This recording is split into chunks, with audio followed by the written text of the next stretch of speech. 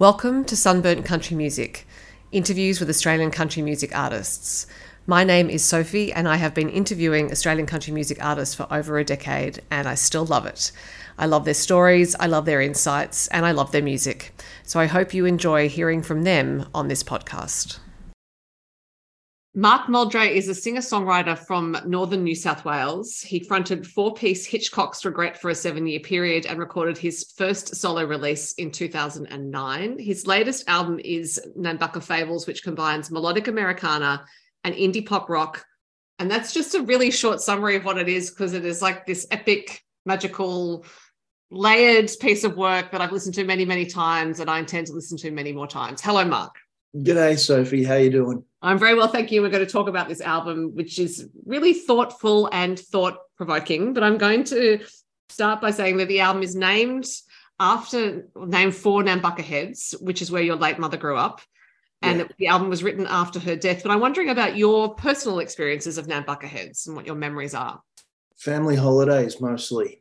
Right. So, that my grandparents stayed in Nambucca Heads, and as a kid, we'd have our yearly holiday, which would, generally be to go and visit the grandparents. So most of my memories of Nambucca Heads are mum with her parents and the little, they had some chooks in the backyard and they had a loud screeching, swearing cockatoo in the back garden. And I've just got little fragments of memories that I guess, when I was writing the record that I started trying to remember. It's funny, memories that far back. Mm-hmm. They don't stick the way you think they maybe have, and when you start trying to chase them, you realize they're actually probably pretty hard to gather sometimes. So I've got lots of memories, but they're weird. They're like tiny little things, the smell of bread in the kitchen, or their kitchen dresser, or the big table that they had because they had a family of 10 kids. Right. So it's just kind of little fragments that I sort of had to piece together. And did you feel that your mother's upbringing there had been so significant in terms of shaping her as a person that was the reason to go back to that place, or it was more just in honour of her that it was Nambucca Fables?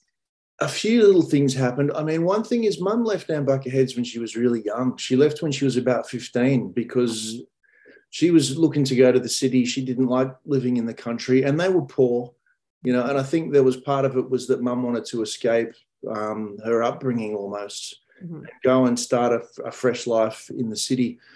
The other reason was when Mum was in hospital and she was, they were pumped her full of morphine and drugs and things. She started to talk a lot about her history, right, and lots of stories that I hadn't heard before. And Mum talked. There was one particular night. It was about 2 a.m, and she just started telling me almost her whole history right up to meeting my dad. Wow. And we in my family, we hadn't really talked about that stuff much. It was great for me to hear lots of stories from Mum. I think that was maybe the catalyst for starting to think about Nambucca Heads. It was probably that night. Right. And I suppose it was bittersweet as well, that the reason why all that got unlocked was morphine, and that's a disinhibitor for people. So all of those stories that your mother had locked inside her for all those years. Yeah, it's true. And I was lucky when Mum passed away, I found in Mum's drawers, we were going through all her belongings with my dad, and we actually found four sheets of paper. And on the 4 sheets of paper, Mum had written like bullet points of memories from her childhood. And it wasn't something she'd done recently. She'd done it maybe 5 or 6 years before. Mm-hmm. Maybe even more than that. I think it was like Mum not wanting to forget little things about her childhood. Right. And it was like really bizarre little things, like remembering going to the local corner store and waiting while they cut the potatoes to make the hot chips, and just the night that they turned the street lights on in Nambucca Heads for the first time after installing them in her street. Right. Little places where they used to play as kids and throwing jaffas in the movie theatre and all of those sort of stories. So those little kind of 4 pages was just 2-liners. Mm-hmm. It was kind of great. That and the night of talking with Mum became all the beginning of the ideas for the songs, I think. So she was obviously a recorder of detail, just in keeping those bullet pointed lists. And in these songs, you have a lot of detail. That's part of what makes the song so rich for the listener. So I'm wondering if she taught you to pay attention to details. Probably, yeah. Yeah, I mean, I think I've probably always been a little bit like that. And I've always kept little journals and diaries and written things down. And I'm pretty sentimental when it comes to keeping stuff. As we were talking about before we started, just records and CDs and books and magazines and stuff that I just can't. I'm a bit of a mad collector, not like a hoarder. I still get rid of stuff when I feel like I've got no purpose for it anymore. But if there's any kind of sentiment attached to something, I find it really hard, and I do end up, collecting stuff. So therefore, I'm wondering, in your process of choosing which memories to record on this album, because as you said, your mother told you a lot, she had those recorded, you had your own memories of Nambucca Heads. I'm wondering how you went about selecting just the right stories to tell for the album. That was hard. I mean, I did go through those notes of Mum's, and I did pick particular lines that stood out to me. Like there's a song on there called I Saw You Last Night, and that starts with the line about the 1958 when the streetlights all came on. Yeah. So there were things that really jumped out at me. There was a lot more that I wanted to get in there. Mm-hmm.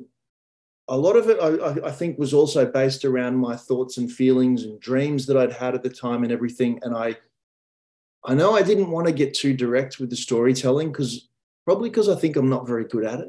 There are some people who are really good at being storytellers and telling a story from start to finish. Mm-hmm. Whereas I think maybe I tended to do it in more of a dreamy kind of way. So there were lines that stood out to me, and then I started, working out where things were going to go. Because I didn't want to be too direct, I guess. Mm-hmm.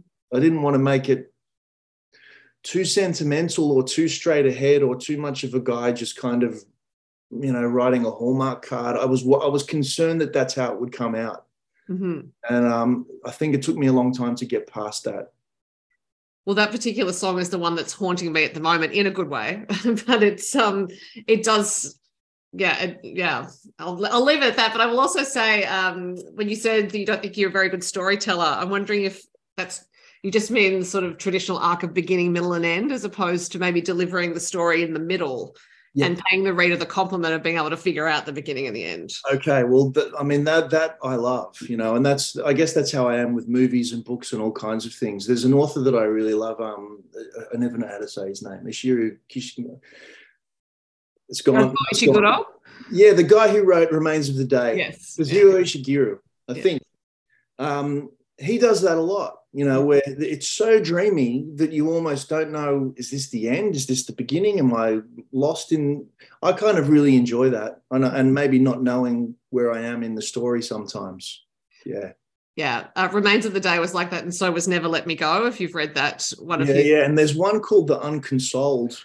And that one from start to finish is just like a dream. You actually never know where you are or even what period of time in the whole story. So I kind of like that. Yeah, I quite like his writing as well. I actually had trouble with The Unconsoled, but I'm digressing here. We will stay back on music. Did the album start as a way of exploring grief or managing grief? Managing. Yeah, I think I really, really struggled writing at first, and because I knew why I was doing it. I knew I was getting stuff out. Mm-hmm. And I think at the time I was saying to everyone, I've got really bad writer's block. I don't think I actually did. I think it was more a process that I had to get through to get to the way I actually wanted to write. And I was managing. I was writing at this desk a lot of the time, and nothing good was coming out at all. I just felt like I was writing garbage on the page, and I'd read it and hate it. And I think I called that writer's block, but I was writing lots. Right. It was just that I didn't like anything that I wrote. So I ended up getting out of this room and writing in other places. And then I found that it started to come much easier. And I actually I'd almost written, like, after Mum passed, I wrote letters like I was writing to Mum. And I think I had to get through all of that first, because you're processing so much of your own feelings, and I was getting so much down on paper but it wasn't the way I wanted to. It wasn't things that I wanted to put into songs. Right. So I had to get all of that out on paper first before I felt like I could start creating something that I felt like was a direction that I wanted to go lyrically. And it sounds like that's not a process you've been used to in the past with songwriting, that you've had to write stuff out, essentially. No, it had not. A little bit at the end of my last record, maybe I started to struggle a little bit, but before that, it would come really easy. Right. This time it was really hard, and I loved. There was only one song that was the song that broke the dam, which was called "Every Waking Hour," and that was the first song where I actually felt like everything. It's really rare when this happens, but I almost wrote the whole song in one go. Mm-hmm. And I tried on purpose to write in a much more conversational manner than I'd written before. Right. That song felt really good to write. And I think after that, I really went, okay, I know where I'm going now. Mm-hmm. Yeah. Are there any songs that didn't make it onto the album? Yeah, there was one that we actually recorded completely. It was called Absolution. And it didn't make it. It's not that it's not that I didn't like it. It just didn't. I couldn't find a spot to put it. Right. We are going to release. I'm doing a single, another single from the album next month, and we're releasing that song with it as a B-side. So it'll still make it out there. But there were other songs in my notebooks, right. Yeah, which are still sort of filled with bits and pieces that didn't make it even to the band's members' ears. Right. But I just ended up keeping to myself. Yeah. And in the past with songwriting, have you been a self-editor like that, where you've produced more than you need and then made the decision when it came to recording to not record some of them? Not very often, because I think when I start writing, I'm thinking I'm writing for an album, and I don't just keep writing all the time.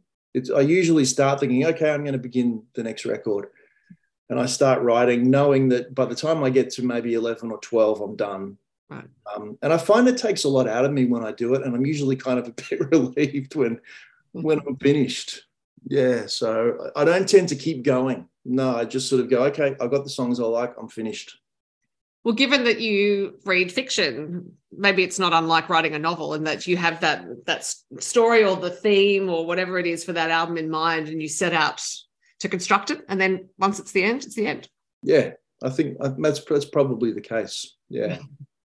Now, Joan Didion famously wrote about grief as magical thinking, and there is a sense of that on this album, I think. But I'm wondering if you felt like creating the album actually helped you anchor yourself in the here and now, if that makes sense. Yeah, I think it probably did. The magical thinking part of it for me, I think a lot of it came from dreams. Mm-hmm. So often the dreams become the inspiration.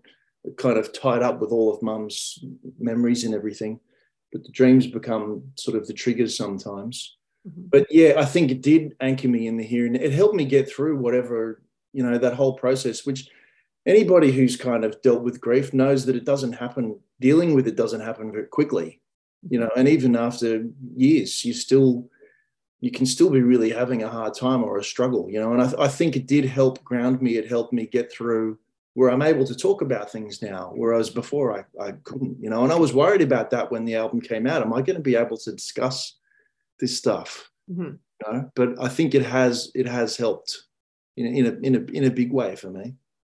And grief is also a very intense physical process. So I'm wondering if you noticed if your voice changed at all. I think my voice is getting lower. Right. Yeah, but not that I'd noticed. No.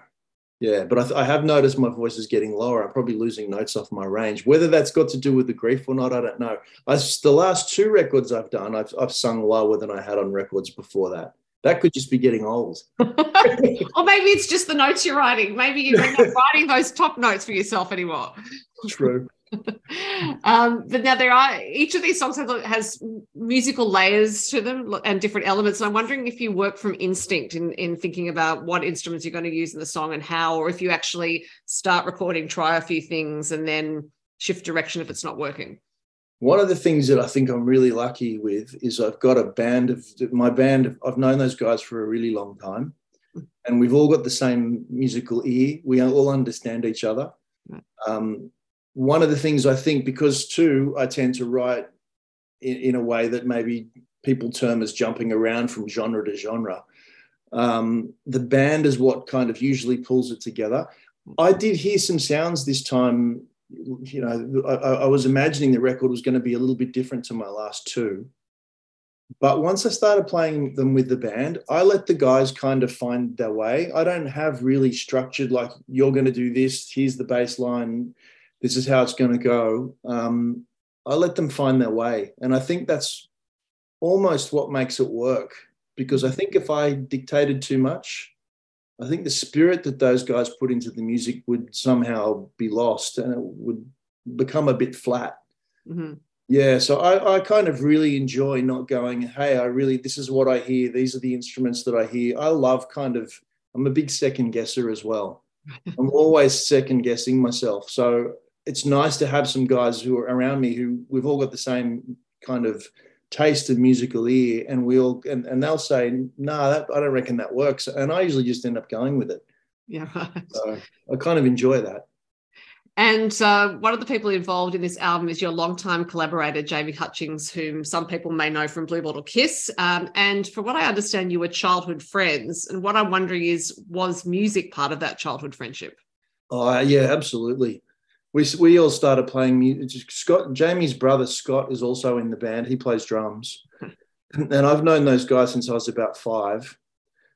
And one of our first, if you can call it a musical experience, we were all pretty big Beatle nuts when we were little kids, and we used to put on concerts for our parents, sort of singing into vacuum cleaners with tennis rackets, and charge them to come and watch us play. You know, stick a bit of cellophane on the light bulb, and we sort of did that a lot. We probably did that up to about age 10. We were still putting on these concerts for our parents. By the time we were old enough to start buying and playing our own instruments, we were in a band together and making a racket, playing lots of cover versions. And then we had a little band called the Fallen Scarecrows where we actually started writing our own songs. And by that time, probably about 16 to 18 years old. Mm-hmm. So, yeah, pretty long musical heritage. Plus, their dad was probably the person who inspired me to get into jazz. Their dad's a saxophone player, flute player, oboe player, piccolo player. He worked on the Midday Show for decades. And he's played with everyone from Sinatra to George Benson. Right.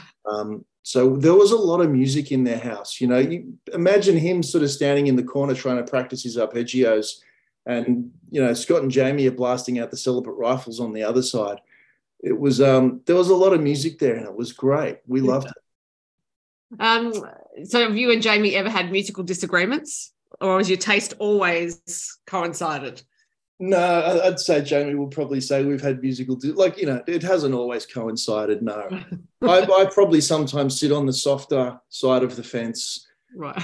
Yeah, Jamie tends to love music that's more abrasive maybe than I would listen to sometimes, you know. Mm. So between the two, we probably come up with something, especially when we're making my music, that I really start to enjoy, because there are elements of abrasive music that I really, really love. Mm-hmm. And I think there's elements of softer music that Jamie really loves as well. And Jamie's come around as he's aged. So But how lovely for you both to have such a long-time collaboration, not just a friendship, but a collaboration. Yeah, we all got to go to France together as well, which was one of the greatest trips I've ever had, where we went and played a festival over there and a couple of other shows. And to all go as childhood friends. The bass player in my band also was married to Jamie's sister, Sophie. Right. So, you know, we've all known each other such a long time. Adam, who's the slide banjo player, I worked with him in a music store, 20 years ago. So I've known him a really long time too. Mm-hmm. So it's an easy band to be in. Well, and I imagine they would think that you're providing songs for them that are great for them to work with. So it's an all parts collaboration. Yeah, we're all in it. We're all having a good time. Yeah. And those songs are very much about something. You know, they're about experiences, about places, about people. I think about being human. I'm wondering if you've always been interested in that kind of music as a listener. Yeah, probably. You know, I've always been a listener who's more tuned into lyrics than I am to the music, I would say. Mm-hmm. You know, and I'm really drawn to good lyricists, but more than anything, probably more than anything else. And that's probably where sometimes me and Jamie go separate ways, because, you know, I'm listening a lot to the words. He does as well. I shouldn't say that because he'll tell me off later. But yeah, I am listening to lyrics, and probably an empathetic listener. You know, so yeah, I am looking for that kind of side of human nature, and feeling like I'm getting to know somebody maybe through their lyrical content. Mm-hmm. I like it when singer-songwriters are personal, or, you know, I know it's become the thing of someone crying in their beer at the bar, but I've always kind of found it brave Mm-hmm. to be open about, you know, feelings and things like that in song, and to be able to stand in front of a room and sing it. Mm. And I also think it's still quite rare to explore grief through songs, even though it is a universal experience, and there have been so many songs written. For you to have an album that does explore it, but which is ultimately uplifting, I think, and respectful of life, which sounds a bit mundane. That's not how I meant it. And joyous, I think, is also a correct word. So yeah, that's more a comment than a question. But I'm wondering actually now if you have heard many songs that reflect your experience of grief, or is that part of why you wanted to write the album? Yeah, when I started writing it, I actually went and did a bit of research to work out who had written songs based on grief. There aren't. You're right. There aren't that many, and it made me wonder: am I doing the wrong thing? You know, do people want to hear this? Is anyone gonna get it except me or my family members, or, you know, only people who know me? I did wonder about that, and I did do some research. I think there's a Sufjan Stevens album called Carrie and Lowell. I think it's about his mum and dad. I'm not a big fan of his, but I remember coming across something where it was like, I think he'd written some stories about his mum and dad. Someone who's done it well is Mark Oliver Everett from the Eels. I think it's Mark Oliver Everett. Mr. E, they call him anyway. He's written some very, very you know, direct and almost hard to listen to songs based on the difficulties that he had sort of growing up and in childhood and with loss and all of those kind of things. There wasn't a lot. And the only one that I can think of is actually Amber Lawrence's recent song, You Were Mine, which is about losing a child. And I remember listening to it thinking, I have never heard a song like this, like with this much naked grief on it. But I think because it's hard, you know, it's hard. What you've done is hard work. It's hard on the soul. I'm sure it was hard physically to write those songs. And now that they're out in the world, does it feel like that's an experience shared, or are people giving you feedback that it's helped them at all? Yeah, they have, actually. I've had quite a few messages. I did a clip for one of the songs called New Suit, and I actually stuck my dad in the end of it. He's just sort of sitting in front of our family home playing a piano accordion as the car's going past, and then I get out of the car and sit next to him, and we're having a chat. It's kind of how the video ends. But it seemed to hit the mark with a lot of people. I kind of thought, no one's going to get that. No one's going to even understand the reference. But I got a lot of messages from people who had experienced loss of their own parents, or had experienced grief. And some of them were people that I talked to even while I was making the record, who even kind of helped me work out how to get my thoughts into focus and all of that kind of stuff. But I did get messages from people who said that they were really moved by the record when they listened. I had one guy message me who said he had memories of Nambucca Heads, and he sat down because he had some history there himself, and he didn't know me at all. We've never met in person, but he said he sat down with a glass of wine, and by the time the record finished, he was in tears. So somehow it's hitting a mark, I think, and I hope so, because, you know, I was worried that people weren't going to get it. I think it definitely hits a mark, and it will no doubt for the audiences at your album launch shows that are coming up. There is one at the Golden Barley in Sydney, which has long had a history of live music, and also at the Lincoln Pin in Woy Woy. Have you played either of those venues before? I'm guessing you have. You haven't. I thought you must have played the Golden Barley in particular. There you go. No, they're both new venues to me. Yeah, so I'm looking forward to it. I haven't I live on the Central Coast, which is why we're playing at the Lincoln Pin, Right. and I haven't played there before either. I've been there, but I haven't played there. So yeah, looking forward to both of those. Yeah, the Lincoln Pin's been doing a very good job with the live music. So, Well, we needed it on the coast. There was no once we had Lizottes here at one point where I played a lot. Might have played there like 50 times, but it's once that left, there wasn't many places for someone like me singing folk songs and stuff to go and play. mm-hmm. So it's good to have somewhere that I can go and take the band and launch the record. Yeah. Otherwise, it would have just been Sydney. Well, I will put the dates with the interview, and it's been fantastic to talk to you about this wonderful album. I'm so glad that people are giving you feedback that it's hitting the mark, because it certainly has for me. Mark, it's been wonderful to talk to you. Thanks a lot for your time. Thank you, Sophie. Really appreciate it. Thanks for listening to the Sunburnt Country Music Podcast. For more Australian country music interviews and reviews and other things, go to sunburntcountrymusic.com or to Sunburnt Country Music on Instagram, Facebook, and TikTok.